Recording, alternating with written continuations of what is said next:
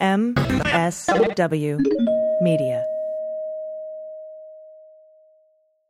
Big shout out today to Helix Sleep. Take their 2-minute sleep quiz and they'll match you to a mattress that will give you the best sleep of your life. Helix is offering 20% off all mattress orders and 2 free pillows for listeners. Go to helixsleep.com/dailybeans and use code HelixPartner. News with swearing. Daily beans, daily beans. Daily beans, daily beans. Hello and welcome to the Daily Beans for Wednesday, December 6th, 2023. Today, Jack Smith lays out some evidence and reveals a potential new unindicted co-conspirator in a new filing.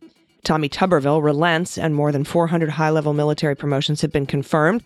The gold bars at issue in Menendez's indictment are tied to the businessman who allegedly bribed him in an earlier robbery. A former Harvard disinformation scholar says she was pushed out of her job after the college faced pressure from Facebook. David Weiss's office reveals their defense of potential Hunter Biden motions to dismiss based on selective or vindictive prosecution. A top Tucker Carlson producer has been accused of sexual assault. A China-backed DeSantis donor hires a GOP lobbyist and fails to disclose foreign ties. And Speaker Mike Johnson announces he's obstructing justice. I'm your host, Allison Gill. Hey, everybody. Happy Wednesday. Happy Hump Day. I just want to remind everyone that there is a Patreon, MSW Media Patreon meetup in DC this April. There's going to be more information coming soon. It's for patrons of Jack, Daily Beans, Cleanup on Aisle 45. And we're going to send all that information and RSVP forms out to you shortly. But that's going to be in April. And of course, we're limited to the number of people that the max capacity of the venue is. And the first, however many people that sign up are the ones that'll be able to go. If you're not a patron yet and you've been thinking of becoming one, you want an invite to this shindig, we're going to have Glenn Kirshner speaking. Andy McCabe will be there. Pete Strzok will be there. I'll be there. I think Dana's coming. We're going to have all sorts of special guests, and I will feed you, and there'll be an open bar, and it will be a really good time. It's going to be fun. It's going to be in April. Again, if you want to become a patron, patreon.com/Mueller, she wrote. Also, there's a new episode of Cleanup on Aisle 45 out today, and it is by far my favorite episode. If you haven't listened to it yet, give it a listen. Let me know what you think. And today on this show, I will have another B-Block segment because I'm going to go over the new Jack Smith filing in depth with you. There's a lot of new information in there. Of course, Andy McCabe and I will cover it in detail on this next weekend's episode of the Jack podcast. But I had a little extra time today, so I wanted to go over it with you. We have a lot of news to get to, so let's hit the hot notes. Hot notes.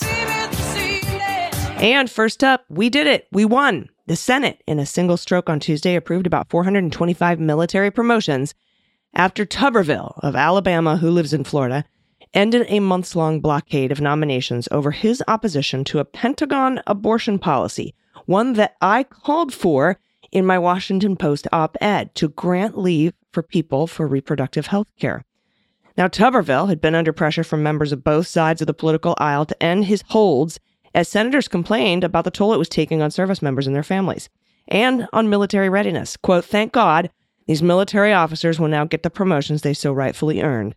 That's Senate Majority Leader Chuck Schumer. The action came hours after Tuberville said Tuesday he's not going to hold the promotions of these people any longer. He said holds would continue, however, for about 11 of the highest-ranking military officers, 4 stars and above, except we're just going to go ahead and promote them through roll call votes. There's only 11 of them. There were 451 military officers affected by the holds as of November 27th. It's a stance that has left key national security positions unfilled and military families with an uncertain path forward. Now, Tuberville was blocking the nominations in opposition to Pentagon rules that allow travel reimbursement when a service member has to go out of state to get an abortion or other reproductive care. President Joe Biden's administration instituted the new rules after the Supreme Court overturned the nationwide right to an abortion, and some states have limited or banned the procedure. Quote, "Well, certainly we're encouraged by the news." That's what the Pentagon spokesman, Brigadier General Pat Ryder, said in a briefing on Tuesday. "We continue to stay engaged with Senator Tuberville and the Senate directly to urge that all holds on all our general flag officer nominations be lifted." Now, critics said Tuberville's tactics were a mistake because he was blocking promotions of people who had nothing to do with the policy he opposed. Quote, "Why are we punishing American heroes who have nothing to do with the dispute?" That was Dan Sullivan, Senator, Republican from Alaska. Quote, "Remember, we are against the Biden abortion travel policy, but why are we punishing people who have nothing to do with the dispute and if they get confirmed can't fix it?" No one has had an answer for that question because there is no answer, unquote. For months, many of the military officers directly impacted by Tuberville's holds declined to speak out because they can't. Fear of any comments would be seen as political. But as the pressure on the lives and the lives of the officers serving under them increased, they began to speak about how not being able to resettle their families in new communities was impacting not only them, but their military kids and their spouses. They talked about how some of their most talented junior officers were going to get out of the military because of the instability they saw around them. And they talked about how having to perform multiple roles because of so many vacancies was putting enormous additional stress on already overworked military communities. Now, the issue came to a head when U.S. Marine Corps Commandant General Eric Smith suffered a heart attack in October, just 2 days after he'd talked about the stresses that having multiple jobs in the military had. Quote, "We can't continue to do this to good families. Some of these groups that are all for these holds, they haven't thought through the implication of the harm it's doing to real American families." That was Senator Joni Ernst, Republican from Iowa. In response to the holds, Democrats have vowed to take up a resolution that would allow the Senate to confirm groups of military nominees at once during the remainder of the congressional term, but Republicans worried that the change could erode the powers of the minority in the Senate. So, just this afternoon, all but 11 were promoted with one single voice vote. And those 11, roll call votes. We'll take care of them too, because that's what Democrats do. And here's what Speaker of the House Mike Johnson had to say about his release of the January 6th footage. Let's listen. Trust the American people to draw their own conclusions. They should not be dictated by some narrative and accept that as fact. So they can review the tapes themselves. We're going through a methodical process of releasing them as quickly as we can. As you know, we have to blur some of the faces of persons who participated in the events of that day because we don't want them to be retaliated against and to be charged by the DOJ and to have other concerns and problems. So that's a slow process to get it done. We're working steadily on it. We've hired additional personnel to do that. And all of those tapes ultimately at the end will be out so everybody can see them and draw their own conclusion. Yeah, that's obstruction of justice, my dude. Not to mention you've now released footage that shows the inner workings of the Capitol that our enemies now have. They can have that now. It's time for Mike Johnson to go. And by the way, a spokesperson for Mike Johnson came out a couple hours after that and said, no. We didn't mean we were blurring them so that the DOJ wouldn't find out who they were. We were blurring them because we didn't want the public to find out who they were and harass them. Sure, yeah, walk back that obstruction of justice statement, whatever you say. Next up, from Kayla Gallagher at The Messenger and content warning for sexual assault here. A former employee at Fox News is reportedly suing the network and one of their former top producers, accusing him of sexually assaulting and harassing him after promising to advance his career while the network dissuaded him from filing any complaints. Andrew Delancey, a former staffer at Fox, has filed a lawsuit in New York, alleging that Justin Wells, who was a producer of the former top primetime star Tucker Carlson, of grabbing his genitals at Wells' apartment shortly after he was hired in 2008. Delancey alleges that Wells first contacted him over a Facebook group for Fox employees in 2007, telling Delancey he, quote, caught his eye, according to the Washington Post, and encouraged him to take a job at the New York City corporation at Fox, leaving his post at a local affiliate. When Delancey arrived, Wells allegedly offered up an unusual amount of attention and gave him monogrammed network merchandise. Delancey also claimed that when he told Wells he could not afford New York on an entry-level salary, Wells got him an interview at another network. Wells utilized his status at Fox to prey on Mr. Delancey. That's what the complaint reads. And the lawsuit alleges that less than a month into Delancey working at the network, Wells invited him to join other employees at a gay bar, but first insisted they meet for drinks at Wells' apartment. There, Delancey alleges that Wells easily overpowered him, forced him onto the bed, and then repeatedly grabbed his genitals, causing severe pain, despite Delancey yelling no, according to the Washington Post. Delancey also alleges that the supervisor made him swear he wouldn't complain about Wells to Human Resources. In 2017, Delancey publicly shared what he experienced in a Facebook post detailing his assault. Delancey didn't name Wells in the post, and Wells reportedly messaged him to ask who the post was about. that's not suspicious at all. Mr. Delancey will no longer be intimidated by Mr. Wells or Fox. That's what Delancey's lawyer, Alfredo Polici, said in a statement to the Post. Our firm is committed to holding Justin Wells and Fox accountable for their unlawful and abhorrent actions. At the time of the incident, Wells was working for a show hosted by Greta Van Susteren. Shortly after, he became a senior producer on Carlson's show, but was ousted with the host in April, after the Fox News thing, the Dominion thing. He now produces Carlson's show on X, formerly known as Twitter. Ooh. Harmeet Dillon, an attorney for Wells, told the Post the lawsuit is meritless, said her client denies the allegations unequivocally and will contest them vigorously. The full complaint in the lawsuit, which claims assault and battery for Wells and negligence and sexual harassment for the network, was filed on Monday, just ahead of the deadline for the New York Survivors Act, which lifts the statute of limitations for civil complaints for survivors of sexual assault. Fox has filed a motion to move the case to federal court as Delancey no longer lives in New York. Next up from NBC Channel 4 in New York, at least 4 gold bars that are tied to the FBI search of Senator Robert Menendez's home have been directly linked to a New Jersey businessman now accused of bribing him. And that's according to Bergen County prosecutor records from a 2013 robbery case. The businessman, Fred Davies, reported to police he was the victim of an armed robbery way back in 2013 and asked the police to recover the gold bars stolen from him. In the 2013 robbery, Davies reported $500,000 in cash and 22 gold bars were stolen. Edgewater police records show police later caught 4 suspects with the stolen goods. To get his property back, Davies signed a property release form certifying the gold bars belonged to him. Each gold bar has its own serial number, Davies said to investigators in 2014. In a transcript made by prosecutors and police who recovered and returned to Davies the stolen gold bars. They're all stamped. You will never see 2 stamped the same way. And then I used them to bribe Senator Menendez. Okay, I added that little extra part there.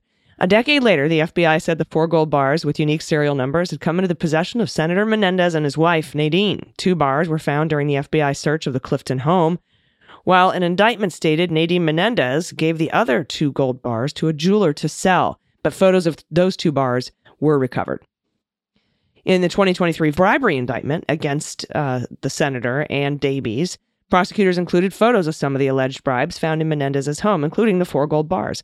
The serial numbers of the 4 gold bars in the bribery indictment appear to be an exact match to the 4 gold bars Davies certified as stolen and returned to him in 2013. Wow, that's you can't get more of a direct tie than that.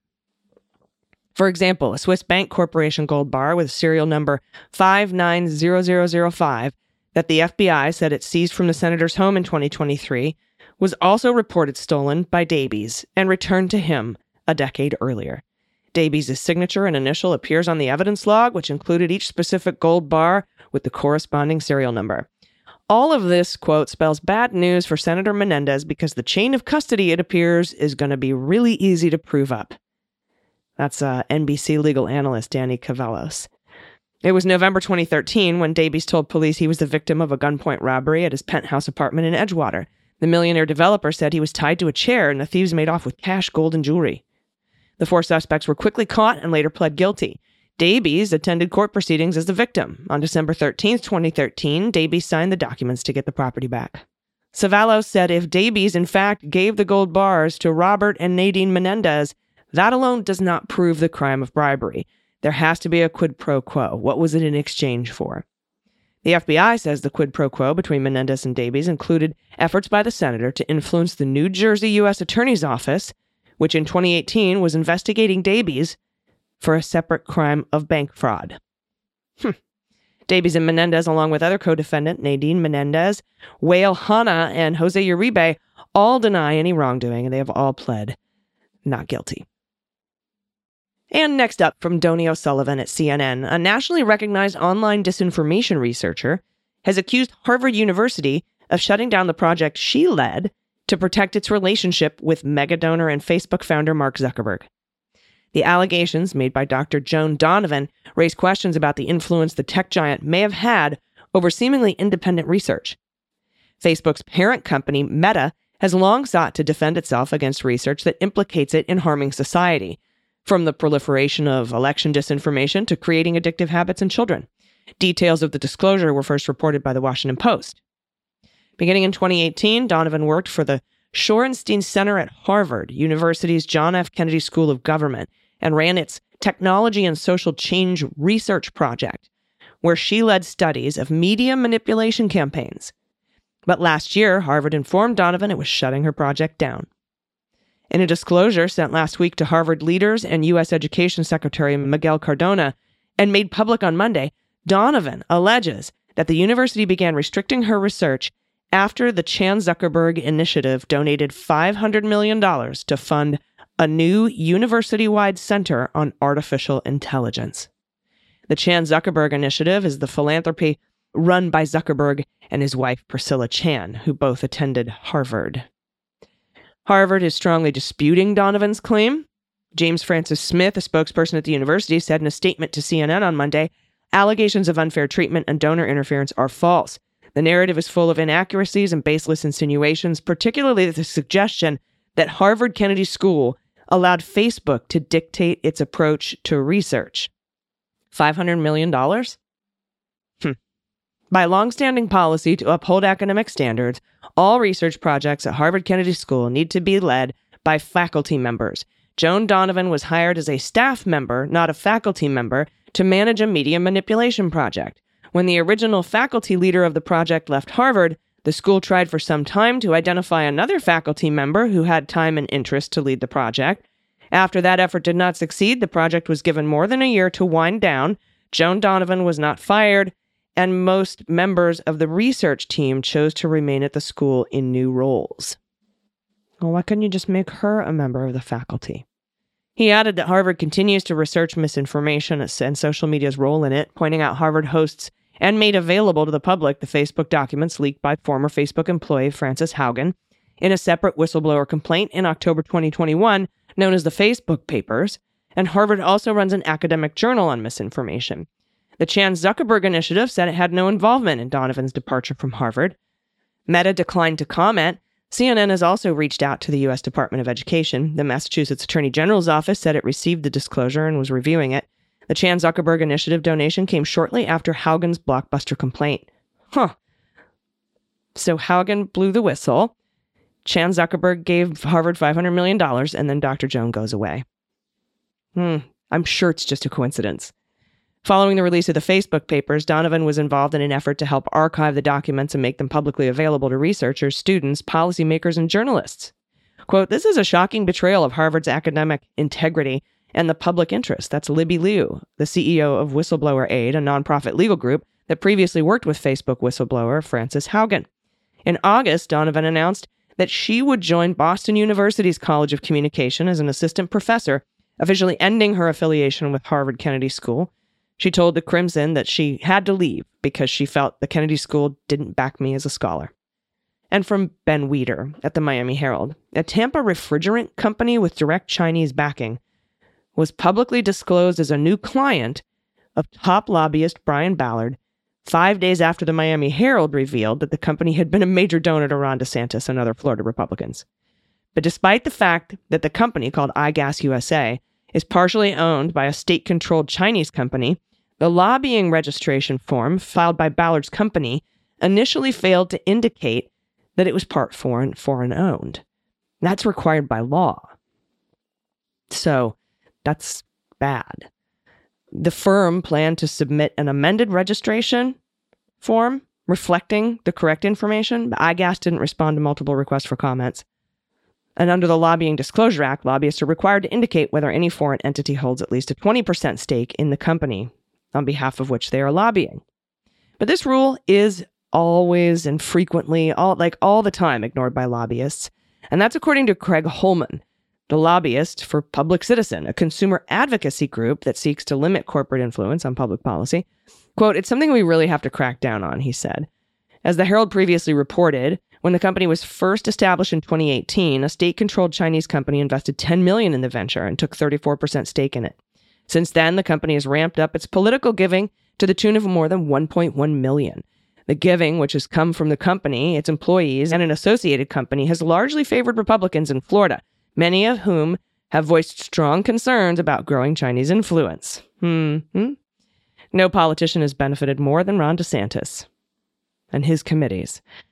The committees backing him have taken in more than $340,000 just in the past 5 years. The increase in political giving comes as the company is in a fight with the U.S. EPA, which is phasing down gases called hydrofluorocarbons that iGas imports from China. The gases are used to cool air conditioners and refrigerators, but they're a major driver of climate change. Hiring Ballard, a lobbyist firm in Florida who's now one of the most powerful lobbyists in Washington, is the latest effort by the company to influence federal policy. The lobbying registration showed that Ballard and another lobbyist at his firm, John O'Hanlon, had been hired on the company's behalf to lobby on phase down of hydrofluorocarbons. Ballard was once described as the most powerful federal lobbyist during the administration of former President Trump, and has been described as being at the inner circle of DeSantis. And our little last story here. A while back, Hunter Biden and his attorney, Abby Lowell, filed a motion for Rule 17b subpoenas. This is in his gun charge case. And they were asking leave of court, permission from the court, to subpoena Trump, Barr, Donahue, the former acting deputy attorney general, and Rosen, former acting attorney general. And he wanted to subpoena them under Rule 17b. It was not a motion to dismiss his indictment for vindictive and selective prosecution. It was a Rule 17b subpoena motion. But in response to this 17b motion, David Weiss's office, that's special counsel put in there by Barr to investigate Hunter Biden for over 5 years, David Weiss's office spent a few dozen pages responding and focused on their defense against vindictive and selective prosecution. They only spent a paragraph or two addressing the Rule 17b subpoena thing. And David Weiss's office is right on the law in this filing, but now Hunter Biden and his lawyer Abby Lowell have the prosecution's entire argument against vindictive and selective prosecution and will now be able to craft a superb motion to dismiss the charges based on vindictive and selective prosecution, knowing David Weiss's entire defense for that argument. So keep an eye out for that motion. It'll be a good one. All right, we'll be right back with a new filing from special counsel Jack Smith, followed by the good news. Everybody stick around. We'll be right back. After these messages, we'll be right back. Hey, everybody. Ever since I first found my custom mattress from Helix Sleep, my nights have been simply a dream. Literally, it's perfect for me. With the right amount of firmness, comfort, and support from my side-sleeping self, every night's slumber feels even better than the one before. I have never had a better mattress in my life. Just go to helixsleep.com/dailybeans, take their 2-minute sleep quiz, and they will match you to a customized mattress that will give you the best sleep of your life. And you'll get 20% off all mattress orders and 2 free pillows. Step into the Helix universe with 20 uniquely designed mattresses, from the acclaimed Luxe collection to the newly released Elite collection. They have specialized designs for everyone's individual preferences, including big and tall folks. They have ones designed just for kids. You can uncover your match with the 2-minute Helix sleep quiz and have your perfect mattress delivered right to your doorstep, free of charge. My mattress, as you all know, is the Helix Midnight. It's designed for side-sleeping folks like me who prefer a medium firm bed, and I've been sleeping better than ever since it first arrived. Helix stands by their promise of quality. They have a 100-night in-home trial, and they also have a 10 or 15-year warranty, depending on the model, because nothing beats the comfort of home when testing a new mattress. So, take the leap, skip the mattress store, take the quiz, find your match, and start enjoying the best sleep of your life as well. Helix is offering 20% off all mattress orders and 2 free pillows for listeners. Go to helixsleep.com/dailybeans and use code HELIXPARTNER. This is their best offer yet, and it won't last long. With Helix, better sleep starts now. Hi, I'm Liz Winstead, I'm Moji Alawode L. and we're the hosts of Feminist Buzzkills, the only weekly podcast dedicated to keeping you informed while making you laugh as we all navigate this post-Roe v. Wade hellscape. The Supreme Court has declared that all of our uteri are just Airbnbs for the seat of the patriarchy. So every week we break down all the garbage news from that sketchy intersection of abortion and misogyny with the abortion providers and activists we need to be hearing from right now. Plus, we talk to your favorite comedians. Because face it, if your revolution doesn't have laughter, you're doing it wrong. Feminist Buzzkills drops Fridays wherever you get your podcasts. Listen, subscribe, join us on Patreon, because when BS is poppin', we pop off. Hey, everybody, welcome back. All right, cool new filing from Jack Smith. Thank you for indulging me in these B-block court filings. I love doing this. I love reading them over with you. I love going through them just a little bit at a time so that we can kind of understand. This is a 9-page filing. It comes from Jack Smith, Lisa Monaco. Government's notice pursuant to Federal Rule of Evidence 404B. Bravo. Let me read you the intro, and then I'll tell you what 404B is about. It says, the government will provide the defendant and the court extensive advance notice of the intrinsic evidence it plans to introduce at trial, including through its exhibit and witness lists, motions in limine, those are motions to prevent evidence from being entered from Donald Trump, and detailed trial brief setting for the government's planned trial presentation. In an abundance of caution, the government below notices evidence that, we want to tell you about evidence that, although intrinsic to the charged crimes, pre or post dates the charged criminal conspiracies. So this evidence pre and post dates the charged crimes. If the court were to find any part of the noticed evidence below is extrinsic, the evidence is also admissible under Federal Rule of Evidence 404B because the government will offer it not to show the defendant's criminal propensity, but to establish his motive, intent, preparation, knowledge, absence of mistake, and common plan. So, what's happening here is that they're saying, we've got a bunch of evidence we're going to bring into trial that happened before the crimes and after the crimes at issue. And Rule of Evidence 404B generally prohibits evidence of prior crimes and wrongdoing to show conformity therewith. Like, you can't bring in past crimes. But it can be admitted for these other purposes to show intent and motive and planning, the things that we just listed, the things I just listed from the filing. So that's what this is. This is evidence from shit Trump and his co-conspirators did before the time period in question, October 2020 to January 2021, and after the conspiracy. And we want to bring it in under evidence 404B, not because it's part of the conspiracy, it's not evidence of the conspiracy, but because it's evidence of his intent. Now, the first paragraph, as set forth in the indictment, the defendant's criminal conspiracies relied on his knowingly false claims of election fraud. At trial, the government will introduce a number of public statements by the defendant himself in advance of the charged conspiracies, claiming there would be fraud in the 2020 presidential election. These statements showed mistrust in the results of the presidential election and laid the foundation for the defendant's criminal efforts. In addition to this intrinsic evidence of false statements about the 2020 election, the government will offer evidence reflecting the defendant's historical record of making such claims. For example, in November 2012, the defendant issued a public tweet making baseless claims that voting machines had switched votes from Romney to Obama. During the 2016 presidential campaign, the defendant claimed repeatedly with no basis that there was widespread voter fraud, including through public statements and tweets. For example, October 2016, he said, of course there's large-scale fraud happening on and before Election Day. Why do Republican leaders deny what's going on? So naive. The defendant's false claims about the 2012 and 2016 elections are admissible because they demonstrate the defendant's common plan of falsely blaming fraud for election results he does not like, as well as his motive, intent, and plan to obstruct the certification of the 2020 election results and illegitimately retain power. Then they go on to say, historical evidence of the defendant's common plan to refuse to commit to a peaceful transfer of power. We're going to bring this evidence in. To ensure the destabilizing impact of his widespread election fraud claims, in the run-up to the 2020 election, the defendant repeatedly refused to commit to a peaceful transition of presidential power if he lost the election.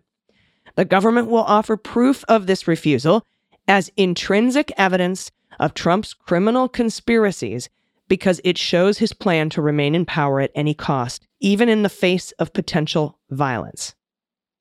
For instance, on September 23, 2020, at a news conference, the defendant was asked whether, win, lose, or draw in this election, in light of rioting in many cities across the country, your so-called red and blue states, would he commit to making sure there's a peaceful transfer of power after the election?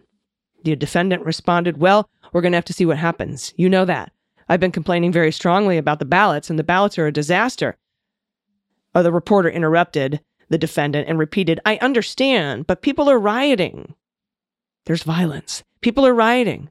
Do you commit to make sure there's a peaceful transfer of power?" And the defendant responded, I know.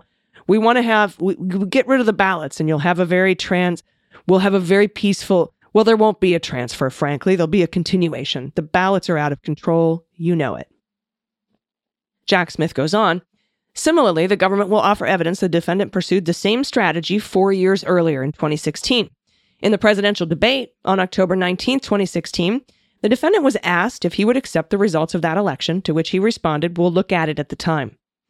The debate moderator followed up, "There's a tradition in this country. In fact, one of the prides of this country is the peaceful transition of power, and that no matter how hard fought a campaign is, at the end of that campaign, the loser concedes to the winner, and the country comes together, in part, in good for the good of the country. Are you saying you're not prepared now to commit to that principle?" The defendant responded, "What I'm saying is I'll tell you at the time. I'll keep you in suspense, okay?" The defendant's consistent refusal to commit to a peaceful transfer of power, dating back to the 2016 presidential campaign, is admissible evidence of his plan to undermine the integrity of the presidential transition process when faced with the possibility of an election result that he would not like, as well as his motive, intent, and plan to interfere with the implementation of an election result with which he was not satisfied. That's evidence. Number 3 here, evidence of the defendant and co-conspirators' knowledge of the unfavorable election results and motive and intent to subvert them. The indictment lists multiple examples of the defendant's efforts during the charged conspiracies to pressure state officials to change the election results or appoint invalid electors in spite of the election results. The government also plans to introduce evidence of an effort undertaken by an agent and unindicted co-conspirator of the defendant who worked for his campaign to, immediately following the election, obstruct the vote count. On November 4th, 2020, the campaign employee exchanged a series of text messages with an attorney supporting the campaign's election day operations at the TCF Center in Detroit, where votes were being counted.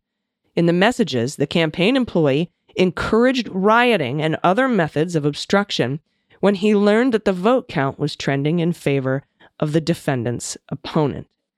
Then there are 8 redacted lines. And then it says, the government will also show that around the time of those messages, an election official at the TCF Center observed that as Biden began to take the lead, a large number of untrained individuals flooded the TCF Center and began making illegitimate and aggressive challenges to the vote count. Thereafter, Trump made repeated false claims regarding election activities at the TCF Center, when in truth, his agent was seeking to cause a riot and disrupt the count. This evidence is admissible to demonstrate that the defendant, his co-conspirators, and agents had knowledge that the defendant had lost the election, as well as their intent and motive to obstruct and overturn legitimate results. So we're not just talking about obstruction at the Capitol now. We're talking about vote count in Detroit. And by the way, this unindicted co-conspirator, the campaign employee, there's no number associated with his status as an unindicted co-conspirator. This is a new unindicted co-conspirator. I'm pretty sure. And I'll tell you why in a second. All right, next up, pre- and post-conspiracy evidence that Trump and his co-conspirators suppressed proof their fraud claims were false. Suppressed proof that their fraud claims were false. So not only did they not have evidence of voter fraud, they had evidence proving there was none. And they retaliated against officials who undermined their criminal plans. The indictment provides evidence that the defendant repeatedly sidelined advisors and officials who told him or the public the truth about the election results and who pushed back on his false claims. The government will introduce additional evidence that this was the plan of the defendant and his co-conspirators, and that even after the charged conspiracies, they continued their efforts to stifle any dissent to their false claims of election fraud. One such example is the effort by the defendant and co-conspirator 1. Beginning during the charged conspiracies and stretching into the summer of 2021, to retaliate against the former chief counsel to the RNC for publicly refuting the defendant and co-conspirator 1's lies about election fraud. So you'll notice here, co-conspirator 1 is named. But when they talk about the agent, the campaign agent that caused riots on behalf of Trump in Detroit, there's no number associated. That means, to me, that campaign agent is not co-conspirator 1 through 6. This is a brand new one. It's number 7, lucky 7. And there's a bunch of redacted stuff here about co-conspirator 1. They go on to say the government will also introduce post-conspiracy evidence of a continued retaliation against the chief counsel for publicly speaking the truth about the falsity of the defendant's claims, including the defendant. Redacted, redacted, redacted, redacted, redacted. Finally, in the summer of 2021, co-conspirator 1 took to Twitter to publicly attack the chief counsel over the same issue. The defendant and his co-conspirators and agents' aggression in stifling dissent against election fraud claims before, during, and after the charged conspiracies, it's all admissible to demonstrate the defendant and his co-conspirators' knowledge that their fraud claims were false, to establish their plan for depicting their election lies as true, and to show their intent to silence anyone who refuted their false claims. All kinds of evidence. Next up, pre- and post-conspiracy evidence of the defendant's public attacks on individuals, encouragement of violence, and knowledge of the foreseeable consequences. As the government has set forth at length in briefings related to the court's Rule 57-7 order, the defendant has established a pattern of using public statements and social media posts to subject his perceived adversaries to threats and harassment. The indictment includes examples of the defendant's targeting, including against his vice president. At trial, the government will introduce evidence of this conduct, including the defendant's public endorsement and encouragement of violence, and further will elicit testimony from witnesses about the threats and harassment they received after the defendant targeted them in retaliation to the 2020 election. The government plans to introduce evidence from a period in advance of the charged conspiracies that demonstrates the defendant's encouragement of violence. For instance, in response to a question during the September 29, 2020 presidential debate asking him to denounce the extremist group the Proud Boys, the defendant instead spoke publicly to them and told them to, quote, stand back and stand by. Members of the group embraced the defendant's words as an endorsement and printed merchandise with them as a rallying cry. As discussed below, after the Proud Boys and other extremist groups participated in obstructing the congressional certification on January 6th, the defendant made clear they were acting consistent with his intent and direction. This is huge, okay? And this is why this evidence of pre- and post-conspiracy is needed under Rule 404B, because Jack Smith just said Trump made clear the Proud Boys were acting consistent with Trump's intent and direction. Long after the charged conduct, the defendant continued to falsely attack 2 Georgia election workers, despite being on notice that his claims about the 2020 election were false and had subjected them to vile, racist, and violent threats and harassment. As set forth in the indictment, during the charged conspiracy, the defendants and his co-conspirators spread knowing lies about the election workers and inspired death threats against them. In late December 2022, the House Select Committee to investigate the January 6th attack on the U.S. Capitol published transcripts of its interviews with the election workers, in which the women provided graphic testimony about threats and harassment they endured after the defendant and his agents falsely accused them. And in apparent response, Trump then doubled down and recommenced his attacks, that he continued them on the election workers in posts on Truth Social. He even zeroed in on one of the election workers, falsely writing that she was an election fraudster, a liar, and one of the treacherous monsters who stole the country, and that she would be in legal trouble. The government will introduce such evidence to further establish Trump and his co-conspirators' plan of silencing, intent to silence those who spoke out against the defendant's false election fraud claims, the defendant's knowledge that his public attacks on officials, like those on his vice president, as described in the indictment, could foreseeably lead to threats, harassment, and violence, and the defendant's repeated choice to attack individuals with full knowledge of his effect. It also constitutes after-the-fact corroboration of the defendant's intent. This is key, because even after it was incontrovertibly clear that the defendant's public false claims targeting individuals caused them harassment and threats, the defendant persisted meaning that the jury may properly infer he intended that result. He persisted after violent threats. Therefore, the jury may infer Trump intended violent threats against them.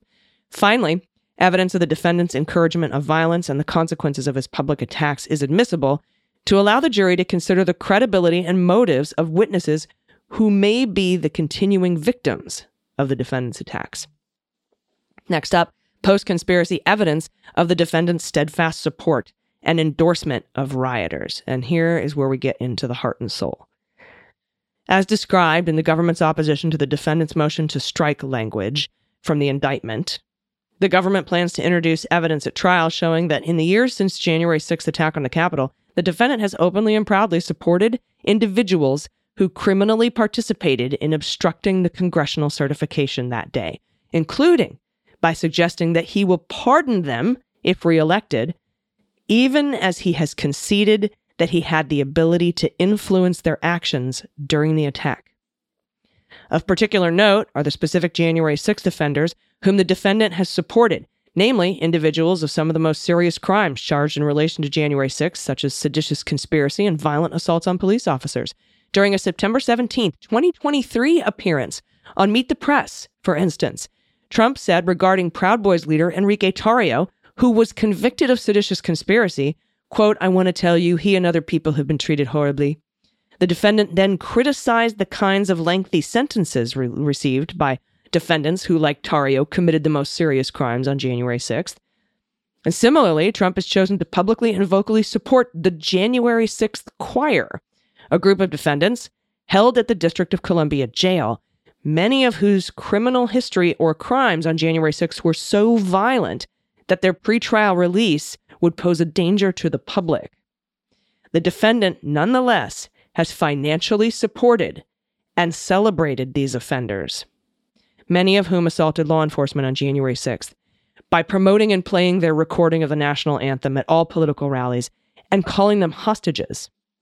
Evidence of the defendant's post-conspiracy embrace of particularly violent and notorious rioters is admissible to establish Trump's motive and intent on January 6th, that he sent supporters, including groups like the Proud Boys, whom he knew were angry and whom he now calls patriots, to the Capitol to achieve the criminal objective of obstructing the congressional certification.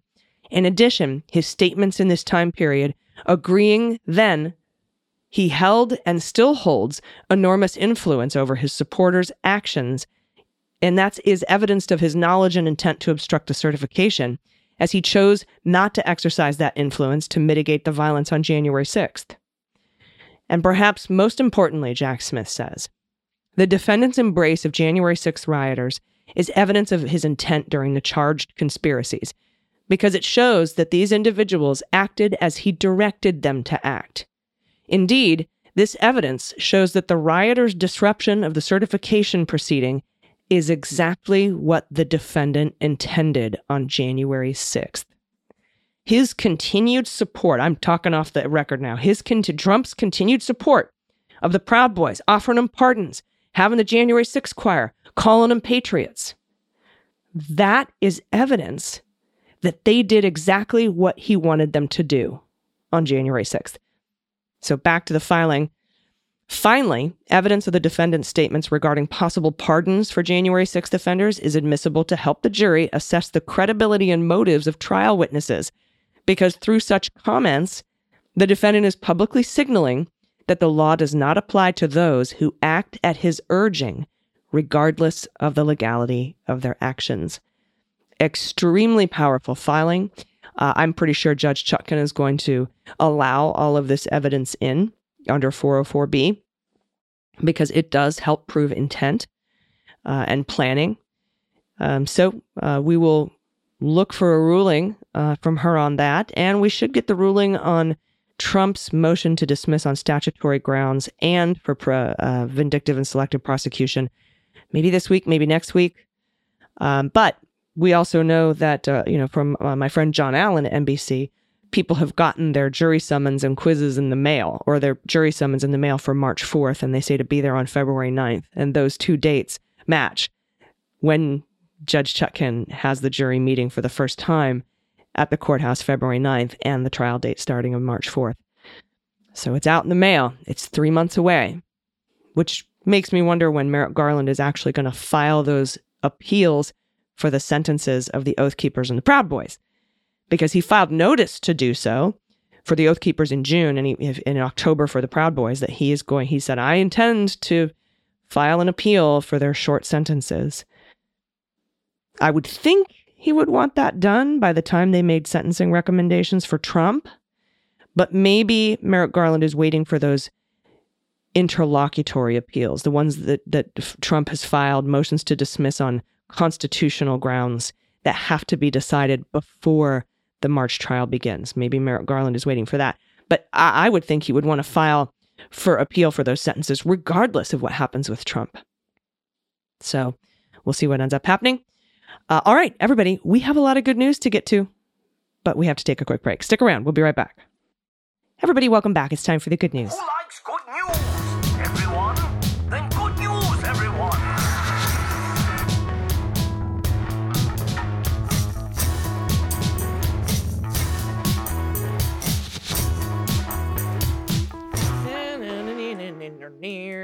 Good news. And if you have any good news, confessions, corrections, you want to play What the Mutt, Find the Cat, Opine on the Bovine, What the Hell's in That Shell, Cat Me If You Can, anything like that, any kind of animal guessing game, we're down for that. Send us baby pictures. You want to do a shout out to a loved one. Shit kids say, shit you say, shit your relatives say. It's the holidays. There's going to be some shit that somebody says, right? If you have a small business you want to shout out, send that to us, or your small business. What are you making? What are you creating? Let us know. You can send that to us at dailybeanspod.com and click on contact, along with anything else you want to send us. Holiday pictures, adoptable pets in your area, pod pet tax, you name it. Send it to us. First up from JB, pronouns she and her. It warms my heart that you went to me first in the Gimme Gimmes.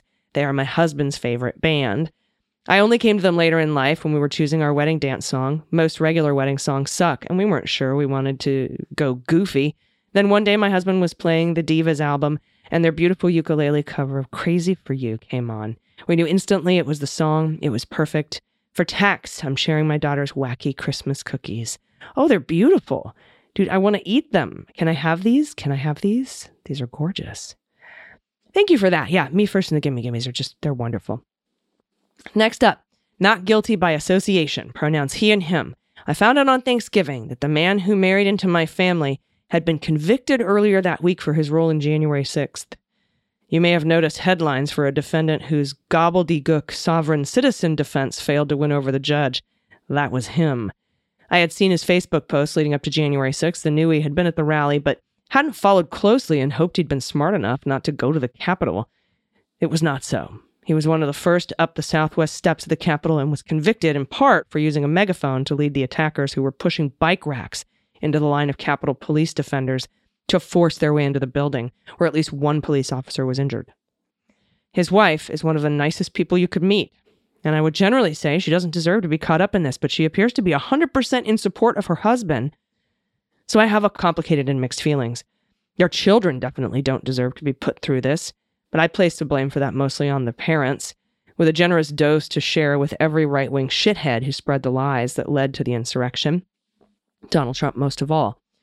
In addition to the other harm that was caused that day, many people who might otherwise have led a blameless life are in prison because they believed the lies, and their families are suffering as well. Justice for her husband should be a good amount of time behind bars for his efforts to overthrow our democracy, but justice will not fully be served until all the leaders of the insurrection are in jail and paying for their crimes. So much pain has been caused by Trump and his toadies and sycophants, and every day that brings us closer to all of them convicted for their crimes is a good day in my book. For some good news, shout out to my 3 LGBT kiddos who have helped me change my views on so much and who will all be voting age in 2024 in the election to help keep the fascists out of power. And for Pod Pet Tax, attaching a photo of our cat Boudica. We named after the fierce Celtic warrior queen, but she has turned out to be anything but fierce. In this picture, she has jumped up into my lap to let me know it was time for me to quit working and give her lunch. I guess there's some strength of will there. Look at this beautiful baby. What a funny face. I love her face. She's beautiful. Thank you so much for sending that in. Wow, that's heavy for the fam. And you know what? Harry Dunn's a friend of mine. We talk about this all the time. You got the hitman, but you got to get the people who sent the hitman. All right, next up from Carla. My brother Tim has been blind for about 10 years, and 5 years ago, he got a guide dog, Zydeco. Of course, he's a great dog. He wouldn't have passed the rigorous training he received, but recently he went above and beyond all expectations. Tim and Zydeco were taking a walk in the rain, and some dog had pooped on the sidewalk, and the owner didn't clean it up. Tim stepped right in it, slipped, and started to fall backwards. Zydeco planted his feet firmly until Tim regained his balance. Good boy, Zydeco. Oh, that's great. Look at Zydeco. What a great story. Send me your service animal stories. I love them. I love service animals so much. I love all animals, but service animals too. Thank you for that, Carla. Next up from Warm Orange. Hello to the estimated AG and DG and the splendid Leguminati. Do you mean esteemed or estimated? I mean, I suppose I could be estimated. I recently discovered the podcast. I'm a fan. A quick background about me. I'm a 30-something millennial that works in the tech world. I'm also a proud participant in my local kink community in North Carolina. Being that I'm a millennial, I've lived through some blissfully unaware peace in the 90s, jarring realities in the aughts, rays of hope in the late aughts, and bleak coming of age in the late 10s to today. Let's just say I'm a bleeding blue-hearted liberal, both by choice and absolute survival necessity. Also, because I'm in the kink world, I'm fluent in the world of consent, negotiation, and sex positivity, but still working daily to be better than the me of yesterday. I love that. Okay, background out of the way. I wanted to formally thank you for all the reporting on the awful tomfoolery that is Tim Ballard in the Operation Underground Railroad. Given my involvement in my local kink community, I've crossed paths with a number of folks that work in the adult entertainment and sex worker space, as well as countless allies of such persons. As such, to say the vice operations such as OUR paint the worst image of workers, facilitations, and patrons in this space would be a gross understatement. Stigma of sex work via religious, primarily evangelical concepts of purity, shame, and fear of the Almighty have fostered an environment where manipulators such as Tim Ballard can exist under the guise of saving trafficked persons. Because how else would somebody respond to the question of, is there anything you wouldn't do to save a child? I know, it's so gross. I could go on and on about what OUR has done significantly more harm than good for ensuring the safety of those sex workers and their patrons. But I'll summarize my point by saying this.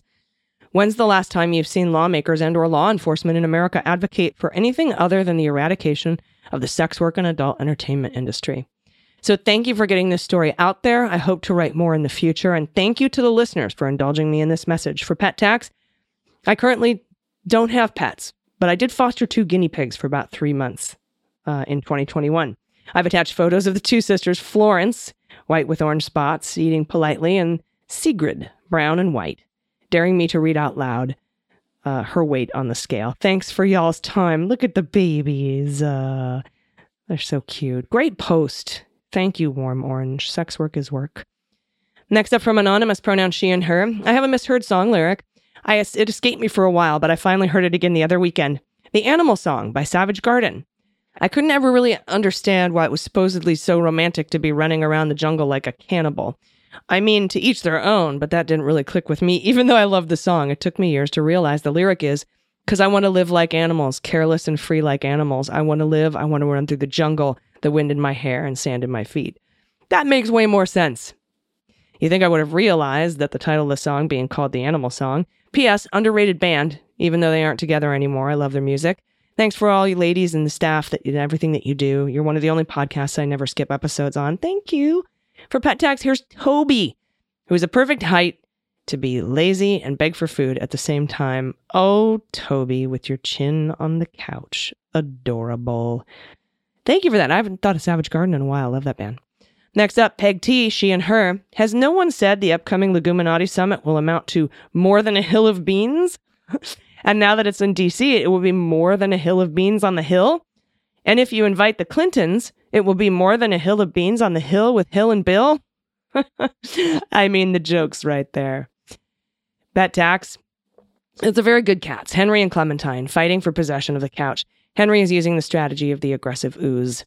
Seriously, the summit is an awesome gift to all of us. Thank you. P.S. I would like to submit for consideration of the seasonal political slogan, Vote Grampus, not Krampus, in 2024. I love it. Thank you. Look at these beautiful kitties. Ooh, the coloring on the dark one. Like, is that a ragdoll? Beautiful kitty. And the orange floof. Nice tail. Thank you for that submission. Thank you, all of you, for your submissions. Thank you for putting up with my raspy me first and the gimme gimme's voice. I really appreciate you doing that. Dana will be back soon. I know she's on vacation. She's taken some well-deserved time off. I miss her and love her too. Thank you for hanging in with me during these times. Thank you for letting me bring you the news. I really appreciate it. And everybody, please check out me and Pete today on Cleanup on L45. Seriously, my favorite episode I've ever recorded of that podcast. And subscribe. It's free. It's free to subscribe. I'll be back in your ears tomorrow. Until then, please take care of yourselves, take care of each other, take care of the planet, take care of your mental health, vote blue over Q, take care of your family, and bring someone with you. I've been AG, and them's the beans. The Daily Beans is written and executive produced by Allison Gill with additional research and reporting by Dana Goldberg. Sound design and editing is by Desiree McFarlane, with art and web design by Joelle Reeder with Moxie Design Studios. Music for The Daily Beans is written and performed by They Might Be Giants, and the show is a proud member of the MSW Media Network, a collection of creator-owned podcasts dedicated to news, politics, and justice. For more information, please visit mswmedia.com. MSW Media. Hi, I'm Frances Callier. And I'm Angela V. Shelton. And we're Frangela. You know what you need in your life? The Final Word podcast. Yes, you do. That's right. It is the final word on all things political and pop cultural. Where we make real news real funny. Where we inspire you so you can hashtag resist. Subscribe and get a new episode of the Final Word podcast each week. It's the news we think you need to hear. That's right. We think you need to hear it. Okay? Yeah, it's what we say so. That's right. And because all we do is give, every Thursday you can listen to our hysterical podcast, Idiot of the Week. We round up the stupid because you know what? Somebody has to. Okay. All we do is give.